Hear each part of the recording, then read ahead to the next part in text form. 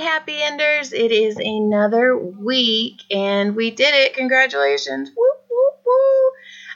Same sponsors, but still not getting anything on it, so I don't, not that I'm trying to, I don't know. I don't even know what I'm supposed to say right now. I'm so freaking tired.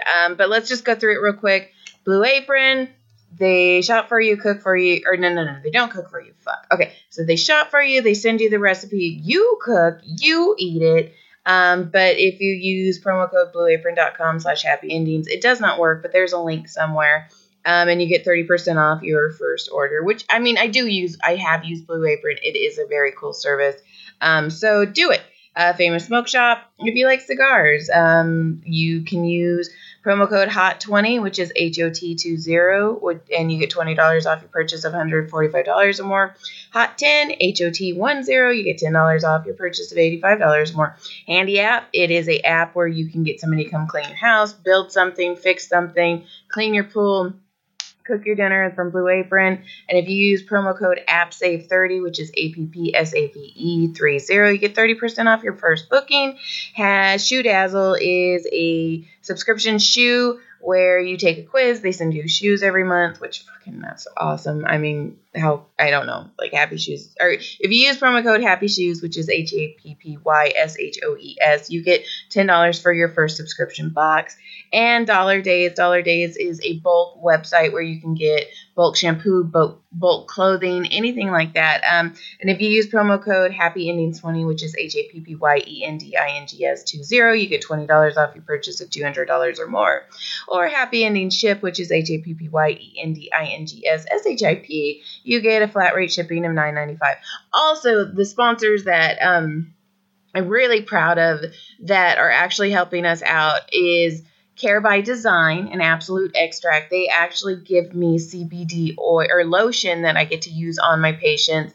And this stuff is amazing. Care by Design, all of their stuff. I've tried their CBD lotion, which I highly, highly recommend. Their CBD oil and drops, which help with my anxiety. I don't know if you guys can tell from listening to me, but I am a high anxiety person. And then also the CBD pills. They had THC stuff too, edibles, blah, blah, blah, blah, blah. But the other stuff is freaking amazing. And then Thick and Tasty Pizza on 444 La Cienega Boulevard.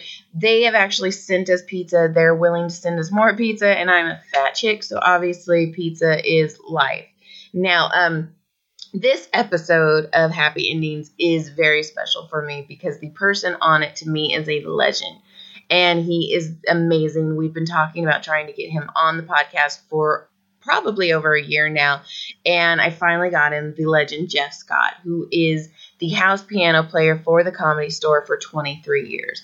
And the amount of knowledge and history this man has from the Comedy Store is mind-blowing. And I could have talked to him for hours, but I was afraid I was going to make his back sore by just keep massaging him. So I actually had to force myself to stop. But he will be probably my second timer on this podcast because having him on was fantastic. Like, he left and I still wanted to keep talking to him. So Jeff Scott, he also was a Pee Wee Herman impersonator. I mean, he was a mime, just the most amazing person ever. Like, that if you ever met a person where you just want them to keep talking, this is Jeff Scott for me. And I hope you guys enjoy this episode, which you fucking will because it's fucking awesome. And please like, comment, subscribe, especially on iTunes. That's where we're going to get our changes and people are going to start really responding to us.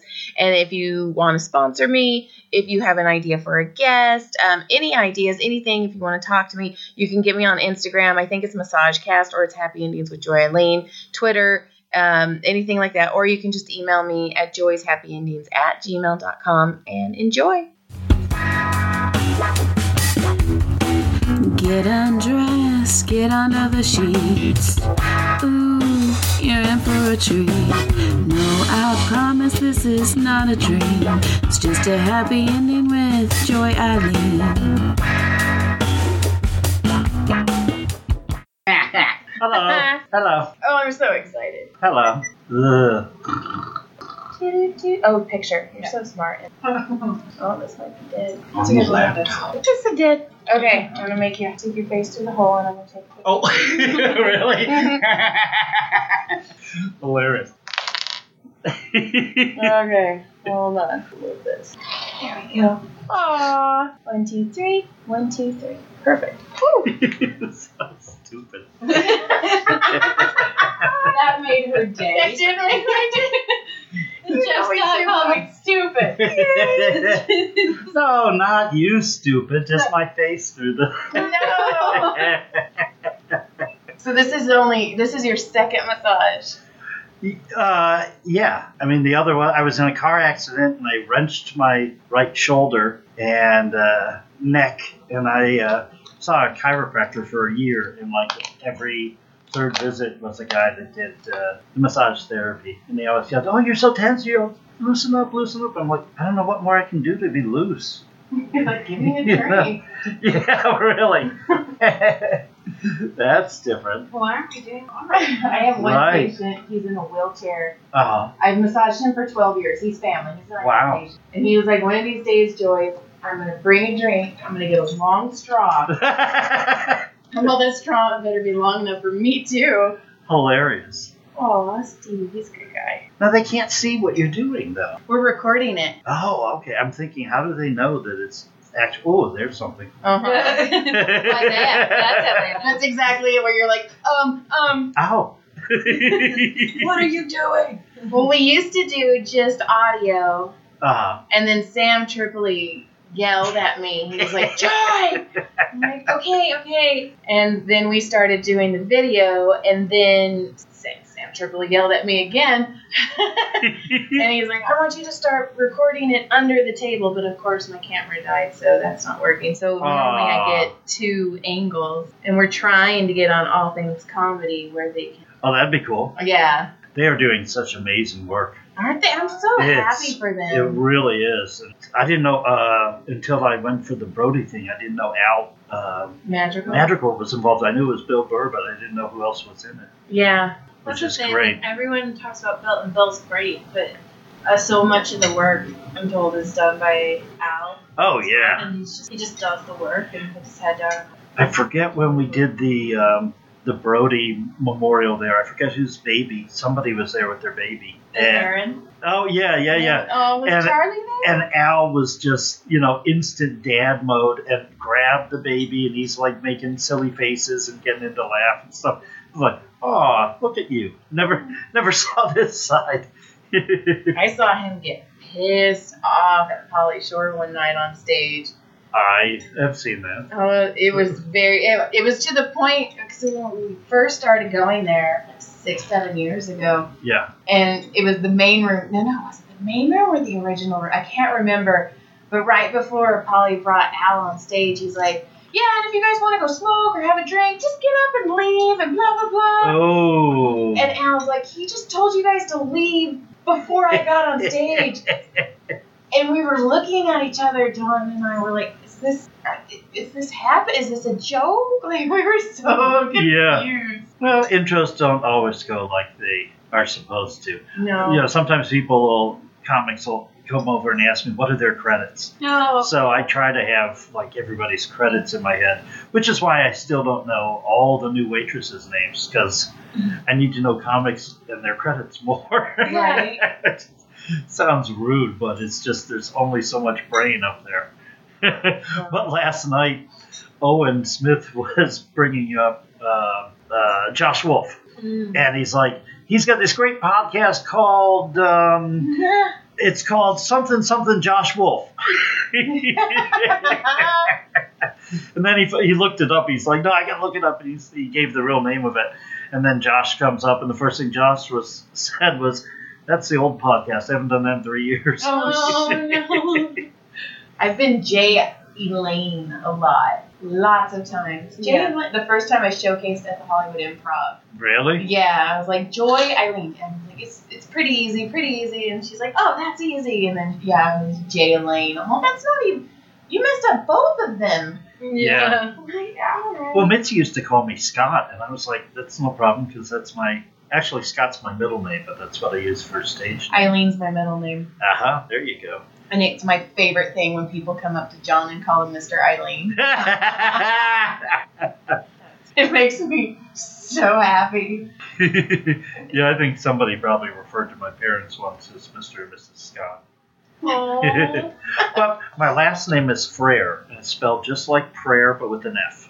Okay. And it seems like it's so simple. And when I had started my performing career in the 70s, doing children's birthday parties and mime at shopping malls and stuff like that, there was no internet. You called somebody up, you gave them your address, and they sent you a check, and then you waited. And the checks would always have to go back because they'd be written out to Jeff Frazier, Freimer, Freiser, Thaser, Fraser. Oh. And I thought, you know what? I'll just go by Jeff Scott. I can do 2 signature cards at the bank. Yeah. Well, see, when I was about to publish my first book, my dad was like, well, you're going to be Joy Simpson, right? And then my father-in-law was like, you're going to be Joy Barnett, right? And I was like, And then my grandpa used to always call me Joy Eileen. Joy Eileen, tell me a dirty joke. That was his favorite thing. So I'm like, you know what? Screw you guys. I'm going to be Joy Eileen. There you go. And so I published under Eileen. And that's been it. And then I started doing comedy. And I was like, all right, let's do this. Yeah, there are tons of people that don't know that Scott's not my last name at work. And Mincy always called me Scott because she has a scum name. A scum face. Jesus. She has a son named Scott. So I always just figured, call me Scott. And what is Don calling you? Timmy? Timmy. Timmy? Hi, Timmy. How did that start? I was playing drunk piano character number 7. And I said, hi, Don, my name's Timmy. Oh, it just stuck. And it just stuck, yeah.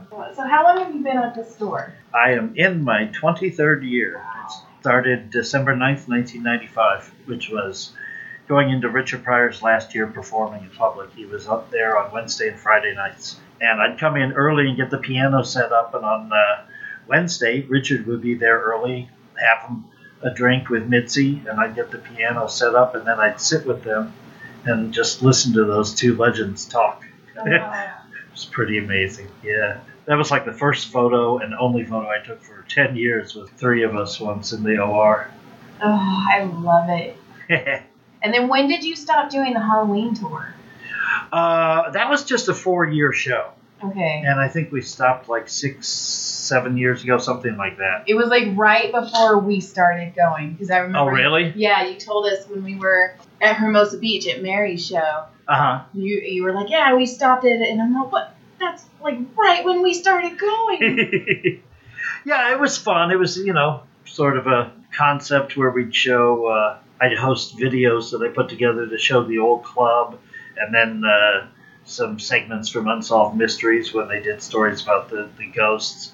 And then we'd have a magician perform, and then we would turn out all the lights in the club and give people flashlights and give them a flashlight tour. And at that point, at time at night, the original room was going, but the other shows then were empty. So we'd just walk around the club in the dark, take them down to the basement that was filled to the ceiling with old posters and boxes of who knows what. And I remember you told me, and I can't remember because whose pink couch was that in the basement? Oh, Mae West. Mae West. Mitzi bought that from the estate of Mae West. Yeah, one year when I did the Halloween show, I set the front lobby up like Ciro's. We had students from the Art Institute of Los Angeles come in, and it was sort of like their senior program. I forgot how I got hooked up with the lady that ran that program.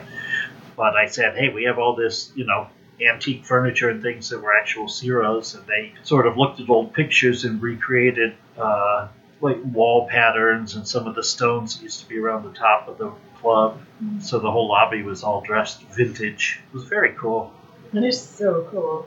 Yeah, I was trying to tell somebody, I'm like, yeah, the pink couch, and I couldn't remember who it was. Yeah, I just did it for 4 years, and it was like, this is a big undertaking. Plus, at that time, we were starting to get busier. Right. And so it wasn't as easy to just, get a night in the main room where I'd only draw maybe 40 or 50 people. Right. When I first started it, the main room I think was still just open Tuesday and Friday and Saturday. That's crazy. And not like now where we're doing 2 shows in the main room 7 nights a week. Sold out. Sold out. 2 in the belly, 1 in the OR. We're probably running, 1,600 to 1,800 people through the club a night.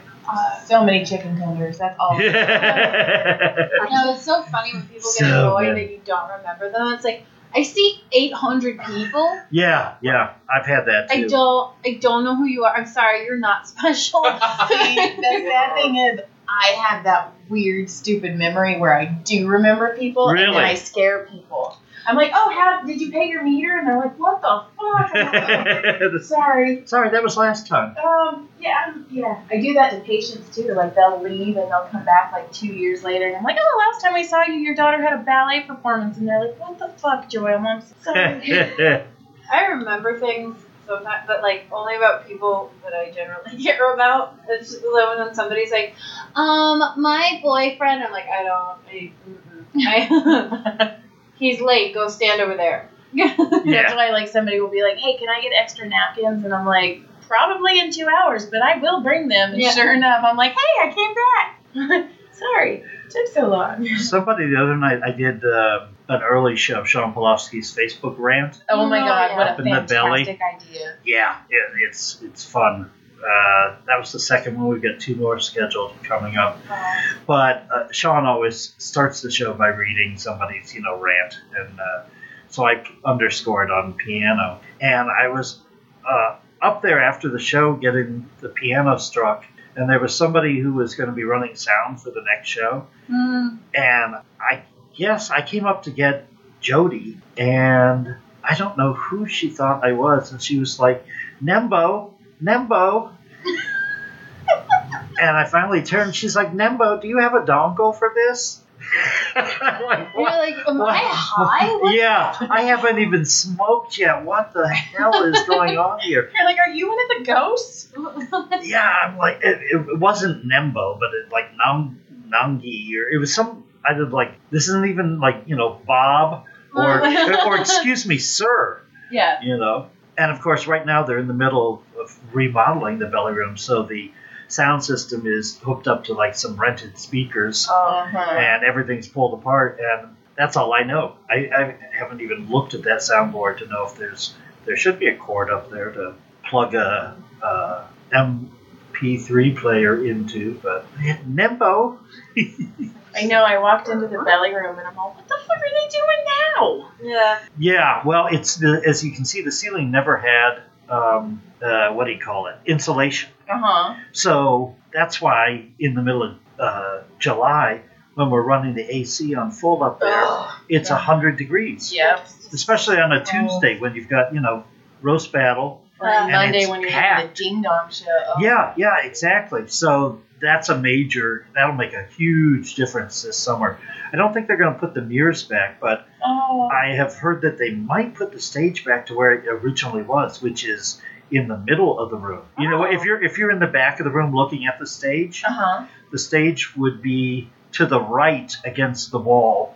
So you're standing facing that row of seats and the top deck of seats where the judges sit for the battle. That's why they're facing like that, because that's facing straight out to the stage, and the floor seats would sort of be, in the round around the edges of it. Yeah. I did not know that. Yeah. That's Well, And I think that puts more seats in there also. I'm kind of glad they're taking the mirrors, because one time I was doing a show in the belly room and the cord came out of the microphone, and I got to watch myself bend over and pick that cord up. Okay. No, I see it and I'm like, this is far too reminiscent of ballet class. I don't like it. Show is over, and I'm going to go vomit now. Thank you. I'm going to go eat my feelings. They also didn't tell me when they put that big picture of Brody up in the stairwell. Oh, yeah. And I was walking with the chicken tenders, and I turned around and I go, what the fuck? And Jen ran out, and she's like, what? I'm all, no warning. And now I'm going to walk and cry. Thank you. I sat on the stairs and cried. No. I was like, okay. I'm like, damn it. I blew him a kiss. I blow him every time I walk by. I blow him Yeah. a kiss. Yeah. I have a thing where when I go into the store, especially if it's like earlier in the day, I say hi to all the ghosts. But I have specific ones that I say hi to. So like, Mitzi and Richard and Sam And Gus? Do you say hi to Gus? I do say hi to Gus. Good. But it was, I think, a few days after he had died that I said hi to Brody for the first time, and I just sat in the main room by myself and cried. Yeah. So, Yeah. It doesn't compute. It doesn't. no. It doesn't. No. Have you ever heard Jeff's ghost stories? No. My experiences at our club? Yes. Well, I've only had 3. One night, and this was probably 15 years ago, middle of the show, I was playing piano in the main room, and I went backstage just to let whoever know, that they'd be going on next or something. And so they switched comics, and then when I got that guy on, I went back to the main room to use the restroom, since it's one of the cleaner restrooms in the building. And there's little toilet back there and sort of swinging doors. That don't close. Right, that don't close. Oh. And I'm standing up, urinating. And Vicky Barbalek had opened the show that night. And her wigs and things were still back there in the dressing room. So I knew that she hadn't left. So I'm standing back there pissing, and I hear on the tile, click, click, click, female high heels. And they come from the dressing room into the bathroom area. So I didn't want Vicky to jump, so I just sort of leaned back out of the stall, and I'm like, Vicky, I'm here. And she should have been, right in front of me. And there was nobody there, and I zipped up super quick, and I ran out to the green room area and looked behind the bar to see if somebody was fucking with me.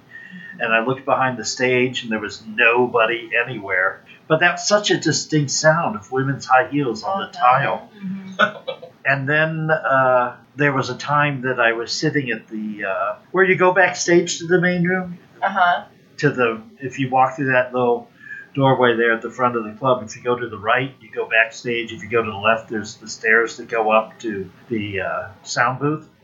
So I was sitting back there at the end of the night, and I saw somebody in the main room walking. I can't remember even why I got up, but I just got up and looked into the main room. There used to be a little bench right there in front of that, and the door that goes through beside the sound booth steps that goes through the front cover booth area in the main room.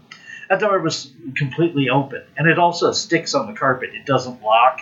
It doesn't close all the way. You'd have to kick it to get it to, unstick on the carpet and close completely. And I just got up, and I stuck my head around the corner to see who it was. And when I came back, literally in a matter of seconds, that door was completely shut. Handle turned in the end. And I had a damn time trying to open it because I thought somebody just did that and they're on the other side. So I finally got the door open. There wasn't anybody inside. There wasn't anybody out in the lobby. And then This is my favorite one. I saw something.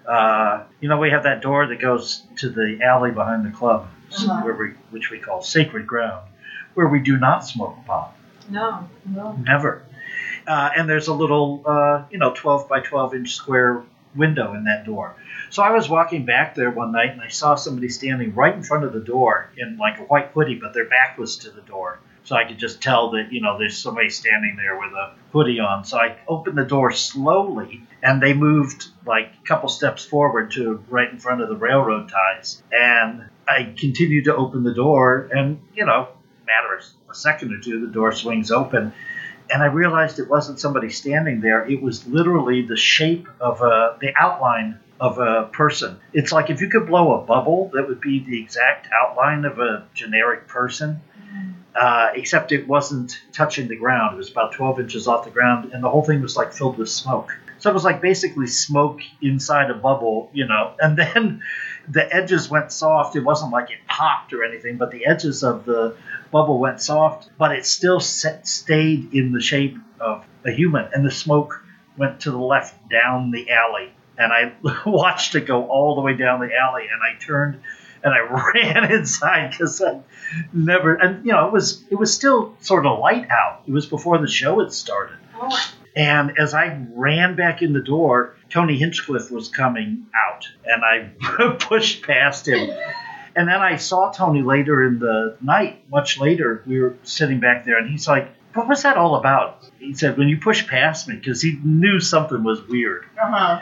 And I told him what happened, and he said, "Dude, that thing was upstairs in the phone room today." He said, "I was working earlier today on the phones, and I walked through the hallway to go to the men's bathroom in the belly room, and I turned the corner, and it was there right in the doorway." He said, like, perfect outline of a human, except it didn't touch the ground completely, and it was just like, all filled with smoke. And he just turned around and was like, "Okay," and walked right back to his desk. So we both saw the same thing in the same day. And when I was doing the ghost show, I talked to a spiritualist who said that ghost might be what they call an entity, which means it's not necessarily Gus or something connected to our club, because the smoke itself didn't touch the ground. It was like 12 inches above the ground. So it could have been somebody that died at the hotel next door, or a house up at the top of the hill that's just able to, somebody that's able to wander around more than just within our building. Because Gus people only see in the main room. Right. No. And then there was a lady that used to do abortions during the mob days up in the belly room, which is why Mitzi named it the belly room. I fucking love her. I love her. She, to me, is the modern day Scarlett O'Hara. Yeah. I did an essay, well, I never published it, but I put it on my blog about how I connected her to the modern day Scarlett O'Hara, and how, the Comedy Store's Tara. Yeah. She did some shady shit just to make sure Tara survived and her family survived, just like Scarlett O'Hara did. Right. I never published it, though, but yeah. Love Mitzi. I had a weird one. I was in the phone room behind the main room booth. Yeah. And I sat there by myself, and I hear things sometimes when I'm back there working and stuff, and or the cages for the merch and stuff will open by themselves, or different things like that. I sat there one day, and all of a sudden there was just this huge smash, and I thought it sounded like someone had taken a glass and thrown it against the wall. Yeah. And I was like, "Ooh, fun chow's here.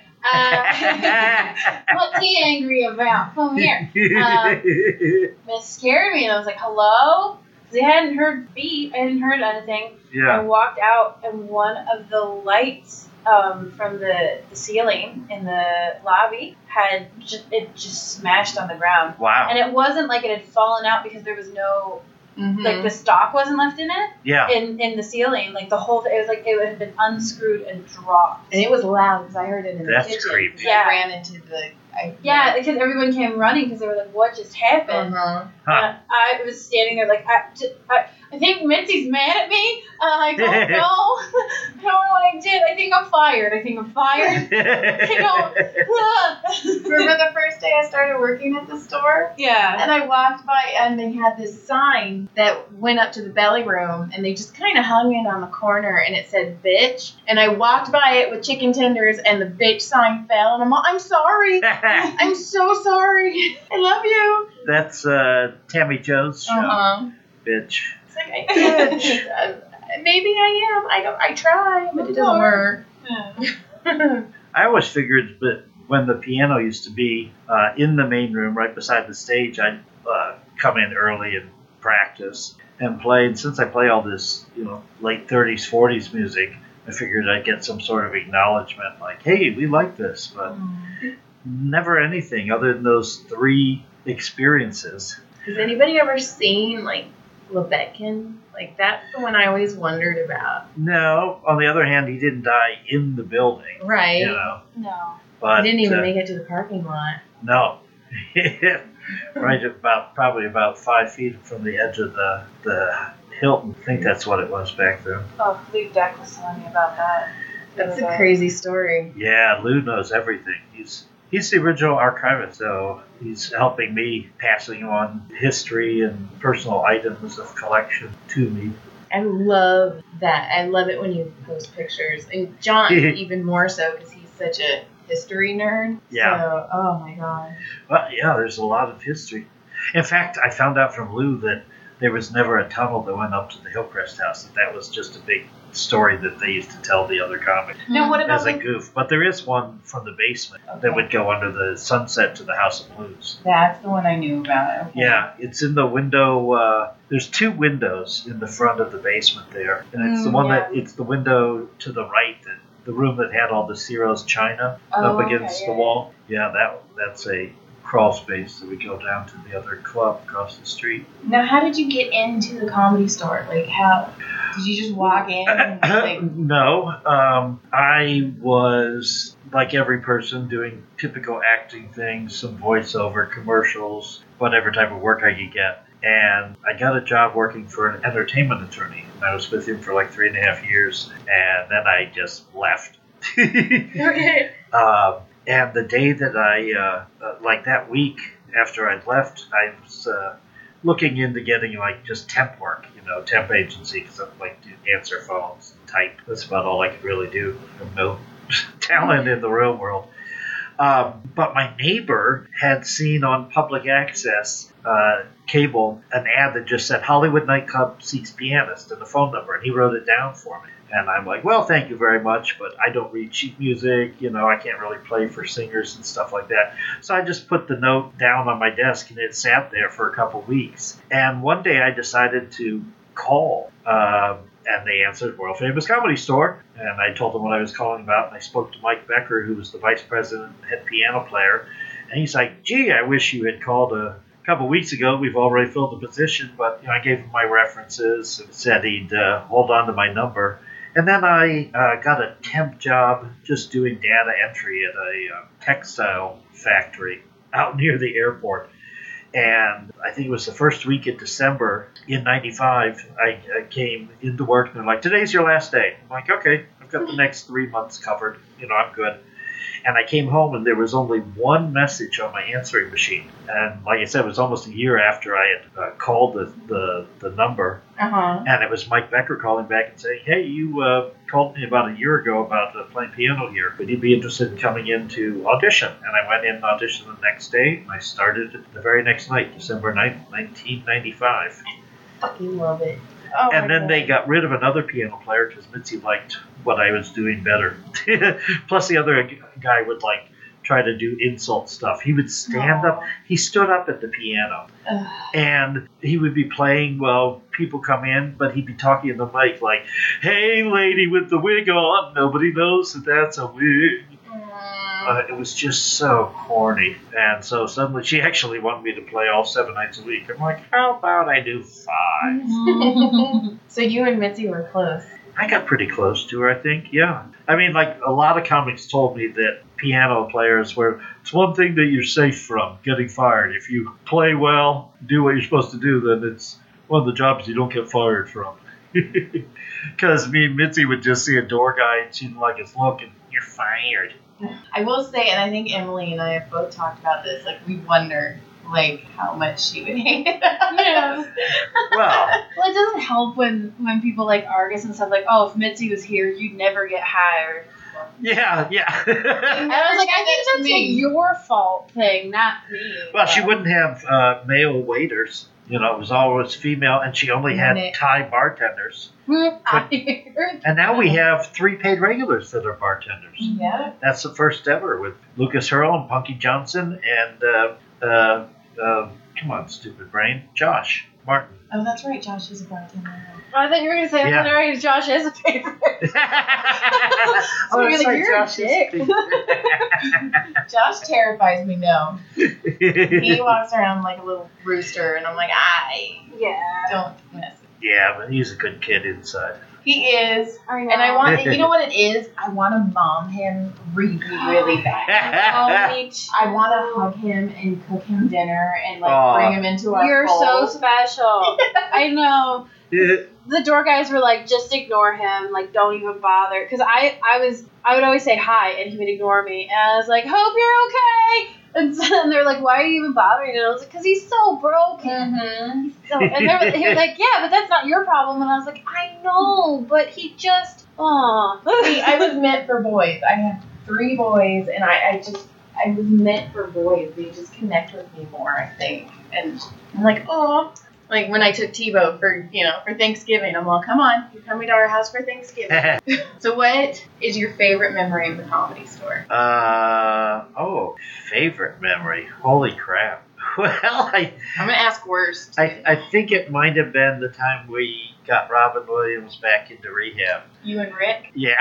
It was Rick's 21st birthday. I don't remember if Rick was already a paid regular or not. He might have been. And Robin came in, and he was watching Rick on stage in just awe. Like, how does this young kid know all these comics that I used to know and their names? And, Rick has that memory. He'll see a name on the wall, ask somebody about him, and then that information is stuck in there forever. Mm-hmm. And so he would be doing impressions of Argus, but back when Argus used to drink. Drunk Argus. And Rick went into the kitchen with his buddies after a set, and Robin came in and, just fascinated. And Robin wasn't performing. He was watching Rick perform. And we're like, well, it's Rick's birthday. It's 21st birthday. Come on, have a shot with us. Mm-hmm. So Robin had a shot with us, and then I don't know if he had another one or not, but then we went back to the alley to smoke. And he smoked with us, and he just stood there and watched Rick perform and laughed his head off. Mm-hmm. Because you think somebody like Robin, they were probably on all the time. Uh-huh. And not that night. He was enthralled at being an audience member, watching Rick do all these weird references to, people that Robin knew, and he never did. And then, of course, like 2 days later, we see in the news, Robin Williams checks back into rehab. So that's why it's sort of like it's, a shitty story because we did that, and that sucks. But we also had an amazing evening with him, just hanging out. There were just like 5 of us, counting Robin, so pretty amazing. And Rick Ingram, as the podcast listeners know, is my favorite. Yep. I have a comic crush on him so hard. The first time we saw him, this was before I even wanted to do stand-up, didn't even know what I was doing. We were in the audience, and he looked at John, and he goes, what do you do? John goes, I work for the government. And then he goes, well, what do you do? And he goes, well, I really can't say. And Rick looked at him, and he goes, shouldn't you have said that first? Yeah. And I'm laughing. And then there was a guy behind us who had a turban on. And he goes, well, what do you do? And he goes, I'm a molecular engineer. So then Rick looks at John, and he goes, oh, now I know why you're here. And he's all, get him. I am doing your job for you. And just the fact that I knew, John wasn't a plant. He's my husband. And I was like, this is coming off the top of this man's head. Yeah. And he just, for the whole set, made fun of John. And I was like, oh, I'm in love. I mean, when Rick first got passed, he had actual material.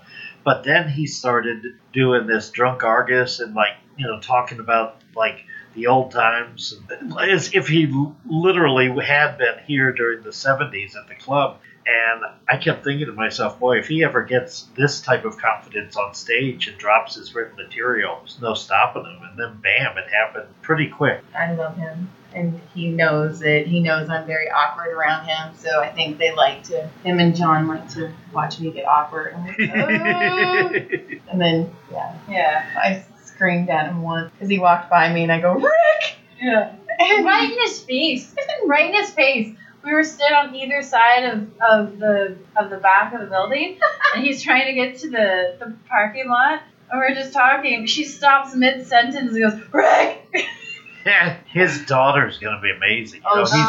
He's raising, well, he's not raising her, but Corinne is the breadwinner. Uh-huh. Role change. But I'm like, that is going to be the coolest little motherfucking kid. Oh, yeah. Ever. And it's fun. It's because my youngest, he is kind of interested in comedy. And he's like, Mom, I want to see what you do. So I took him to Comedy Chow 2 Wednesdays in a row when he was on spring break. He didn't get on stage, but he watched, and he just had that spark in his eye. And I was really? Like, yes. I wanted one. And then he was leaving, and he's like, I'll see you guys next Wednesday. And I'm like, oh, baby, you have school. And he's like, Mom, it'll be fine. I'm like, no.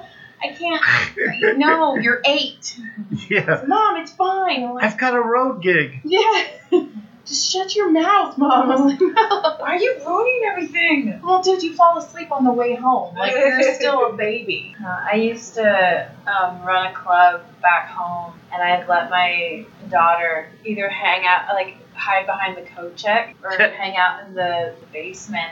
like in the basement stairs and like watch the shows or like listen to the bands play and stuff like that. Because we had comedians, but it was a lot of music and different shows like that. So yeah, I kind of feel when there's the pictures of Polly like in the back booth and stuff like that, I kind of feel like, oh, I remember what that was like. I wish I could do that here, but I can't. Right. I just wish she could be a part of the store. You think, and then you take them to freaking Comedy Chow, and Nick Country gets on stage and says "pussy" 100 times in 3 minutes. Hello. No, my God, I'm gonna get a pussy tree, and then they just kept talking about a pussy tree, and Brody's like, "Mom, this guy isn't stable." I'm like, no, he is not okay, honey. No. Okay, I could talk to you all day. Do you have any other memorable, like, give me more. Give me all of it. Give me more. Give me more. I remember one night I was there late night, and it was just the manager and me. This is before we had security or anything. I think there might have been like 1 or 2 staff still there. And so I went into the main room to turn off the lights. And Ron Jeremy and Eddie Griffin were on stage back to back with their pants down. Each one of them had a girl in front of them getting blowjobs. Yeah. And I just sort of turned around and was like, okay, didn't need to see that. What was Sam Kinison like? I don't know. He had passed by the time I got there, so I didn't know Sam. I know Carl LeBeau, who is his best friend and opening act. Carl's one of my... Yeah. I always, when people ask me who's my favorite, I like sort of have 3 guys from different generations: Carl LeBeau and Brian Holtzman, our resident maniac, and Rick Ingram. And then now from a newer generation, I throw in Fahim Anwar. Yes. Yeah. He's crazy talented. I saw him in the original room one night. He was late. Super, super late. Yeah. So, it's like getting to that spot where nobody can even laugh anymore. Right. And at that point, I was like, okay, I want to do stand-up. So at that point, I was kind of just watching, just studying. Yeah. And Fahim came up on stage, and the whole room was just dead. And I watched him revive the room. Yep. And it was the most fantastic thing I've ever seen. It was so good.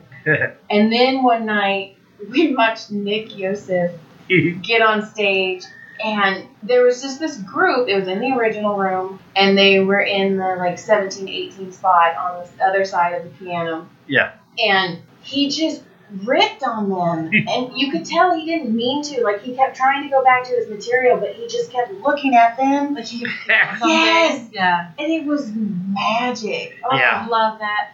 I love. It was the day after Brent Morin put out his newest special, and he burned all of his material, and he went up on stage, and you and him for 15 minutes improvised 3 like musical theater-esque songs. He's really good at that too. He's so good, and like He's got a good voice and really good ear. I did musical theater before, and I sat there and I was like, oh. No, like, because usually I'm not huge into musical comedy. Just, I don't know, like for me, because I did musicals before, yeah, and I do comedy, like they're very separate in my brain. But he did that, and I was like, oh, that's cute. Ooh, and you're pretty.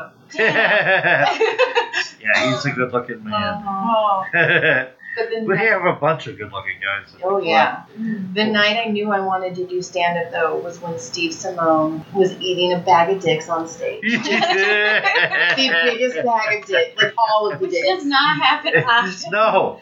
But there was this tiny blonde white chick, and she was heckling the fuck out of him. Oh, yeah, don't heckle Steve. And she, at one point, she, like, tried to stop, like, interjected while he was speaking.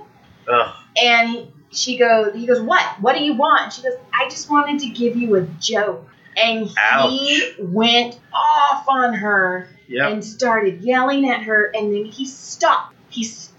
And he goes, you know what? I don't know why you're like this, but I think you need a hug. Aww. And he gave her a hug. And, like, the whole energy in the room just changed. And then he looked at all the audience members and he goes, this is the point of the night where every one of you thinks that you can do stand-up comedy. Yep. And in my head I go, yep. And John looked at me and goes, fuck no. And I was all, oh, this is the turning point. Okay. We are different. We are different. You're going to be supporting me and taking care of our 3 children. Okay, goodbye.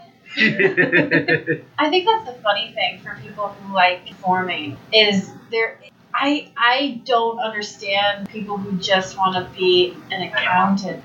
Yeah. Mm-hmm. Like, it never made sense to me. It's like you grow up and you're like, oh, I'm supposed to have a plan. Because you get to an age where saying, like, I want to be an actress or I want to be a singer or something like that. Like, it's not an acceptable answer anymore. But see, I never had that because I wanted to be a physical therapist. Huh. And I was really good at it, like a straight A student, because I had that memory. Like, I'm that person, I can read a book and I can tell you where in a page that sentence was. Like, I have that memory. Yeah. So, but anytime we were, I hate saying it, but mostly it was at funerals. Anytime somebody was like, would you like to come up and say something? I was like, wait, I get to talk in that? I get to go in that thing right now? And I would. And my dad would just embarrass because I'd get up and talk.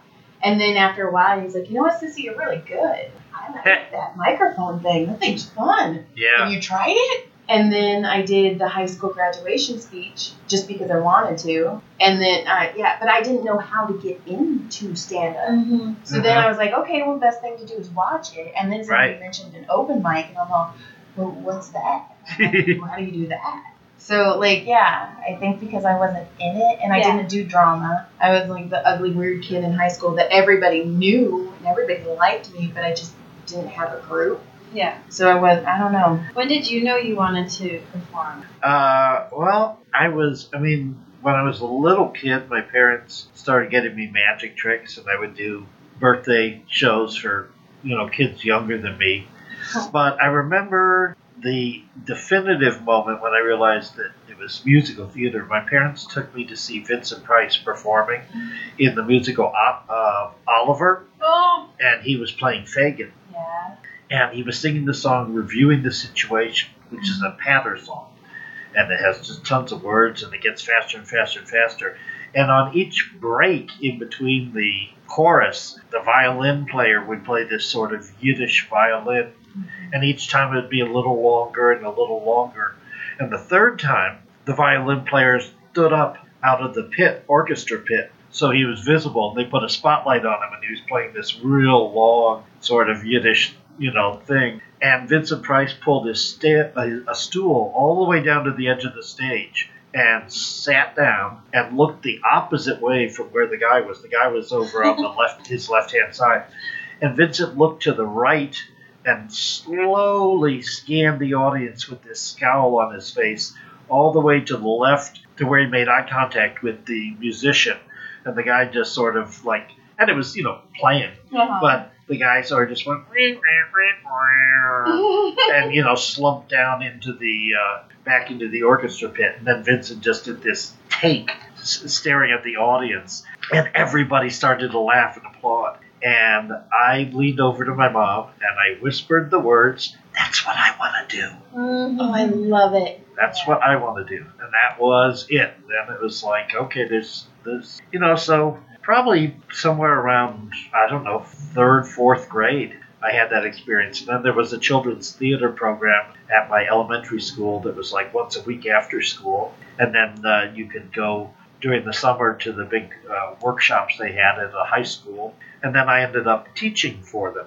The lady that was my drama teacher ended up running that drama department. So that's where I met my mentor, and everything just sort of snowballed from there in the performing. I had a similar thing. I think I was 5, and my grandma took me to our regional theater. Uh-huh. And it was Peter Pan. And there was the little girl playing Wendy. Yeah. And I remember looking over at my man. I could do that.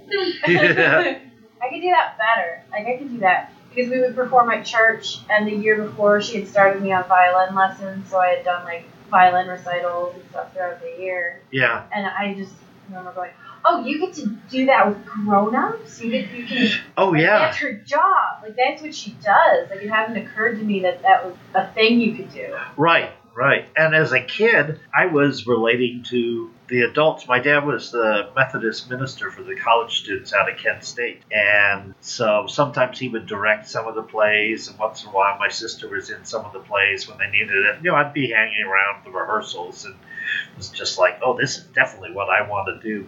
And I always got along better with older people. Because I just thought of myself as, I'm old and mature. My friends in school are stupid and young. Yes. They don't hang out with college kids. Did your family encourage you to perform? Oh, yeah. Yeah. I had piano lessons, even though I didn't want it, for about 3 years, and then maybe a couple summer refresher classes. And just sheet music never really stuck in my head. But I got the fundamentals down at an early enough age that when I discovered that I could play by ear, I had enough basic learning at that point that I was, able to sort of pick it up and go forward. Although I'm still the sloppiest pianist in the city. No. Oh, yeah, totally. No. You just don't hear it. Other pianists hear it. In fact, I played this one song up for somebody last night, and the song is called The Night in Tunisia. And I remember when I first started working there, the other piano player that I ended up replacing sat down, he pulled me into the other room, and piano, he's like, that's not how you play Night in Tunisia, it's like this. And I'm like, what difference does it matter? You play it perfectly, I play it by ear. So what? It's to bring a comic up with, 10 seconds of music. Like, what is the problem? But he was very insistent that that's I don't care if it's not right. This is not the piano store. It's the comedy store. But how amazing. You get to sit there and just, you probably see, oh my God. I want to have your eyes. I want to have your eyes. I have seen a lot. Late Night with Dave Chappelle, and, like I said, Robin Williams and Richard Pryor, and the celebrities that come into the club. Oh, yeah, Sean Pulofsky's still pissed off at you, by the way. Why? Was it Bette Midler? Oh, yeah, Bette was there one night. And she was so mad because you didn't call her.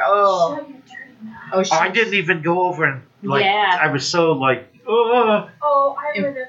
I don't bother the celebrities when they're at our club because they're coming to be an audience member, But some of them... Sorry. No, Sean Pulaski, she was on the podcast, and she shouted you out. She was mad at you. Because we were talking about laughs, and I've told you this before. Your laugh and Jessica Wellington's laugh are my favorite. Oh, my God. There was a guy that outdid both of us last night. Oh, yeah? He had this high-pitched cackle. And he was this little dude sitting right in front of the piano. I videotaped it for my memories because I'm like, nobody will believe this laugh. But your laugh is, you have the most infectious laugh. I love you and Jessica Wellington. Anytime she laughs, I can't help it. Well, if it's funny, I'm going to laugh no matter how many times I've heard it. And especially things are different with the different audience. They take on different nuances. Something that's funny might not be funny another night, and that's what makes it funny to me. Yeah. Oh, I know. I feel evil sometimes. Yeah. Someone says something, and they just eat a bag of dicks, and then you're like... Oh, I know. I can't stop in the I know. I giggle, and people on stage are often... Shut up, Jeff. I love it. I used Jessica Wellington's laugh to gauge whether or not I was doing well when I first got here. Because, you're like, I can do this back home. But, will people in LA understand or think I'm funny and stuff? And she was so kind and, generous and, willing to laugh out loud. Because there's a lot of comics who aren't, even if they think something's funny. It's competitive. Yeah, right. And so I was like, Jessica thinks I'm funny, so it works with somebody. And then you're me, and I laugh at all of the wrong times. Yeah. I got kicked out of the main room when Tom Arnold was on stage. I was the only one laughing hysterically loud. Funny. Oh, it was... They're all joy. I know. A friend of mine called me up a couple months ago, and he said does Bill Burr come into your club? And I'm like, yeah, all the time. Why? He's like, he was on Conan the other night, and he was talking about he was performing at a comedy club. He didn't say which one. And he said the audience was not getting it. The only person laughing was the piano player.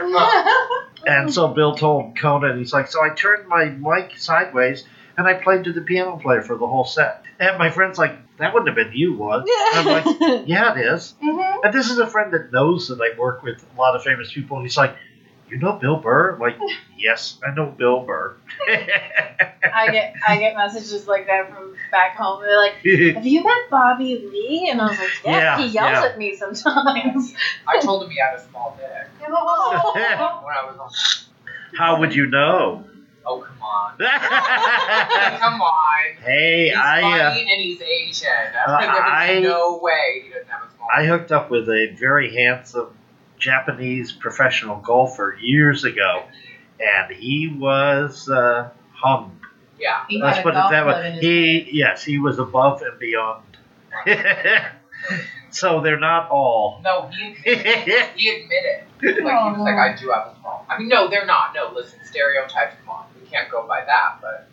Well, okay, but that's not true. But, thousands of men. Oh, sorry. Now, what's your favorite Mitzi story? Because I am so jealous. Oh, well, the night that I stayed over with her, the first night she needed somebody to stay at the house with her, Paulie called me. He's like, bro, Mitzi needs you to come over and stay. She can't be alone tonight. Did he call her Mitzi or Mom? Mitzi. Okay. Yeah. I mean, if he was talking with her, it'd be Mom, but then it was Mitzi. Okay. So I went over and stayed with her, and she had one of those California Queens or King or whatever, that giant bed that like 6 people could fit in.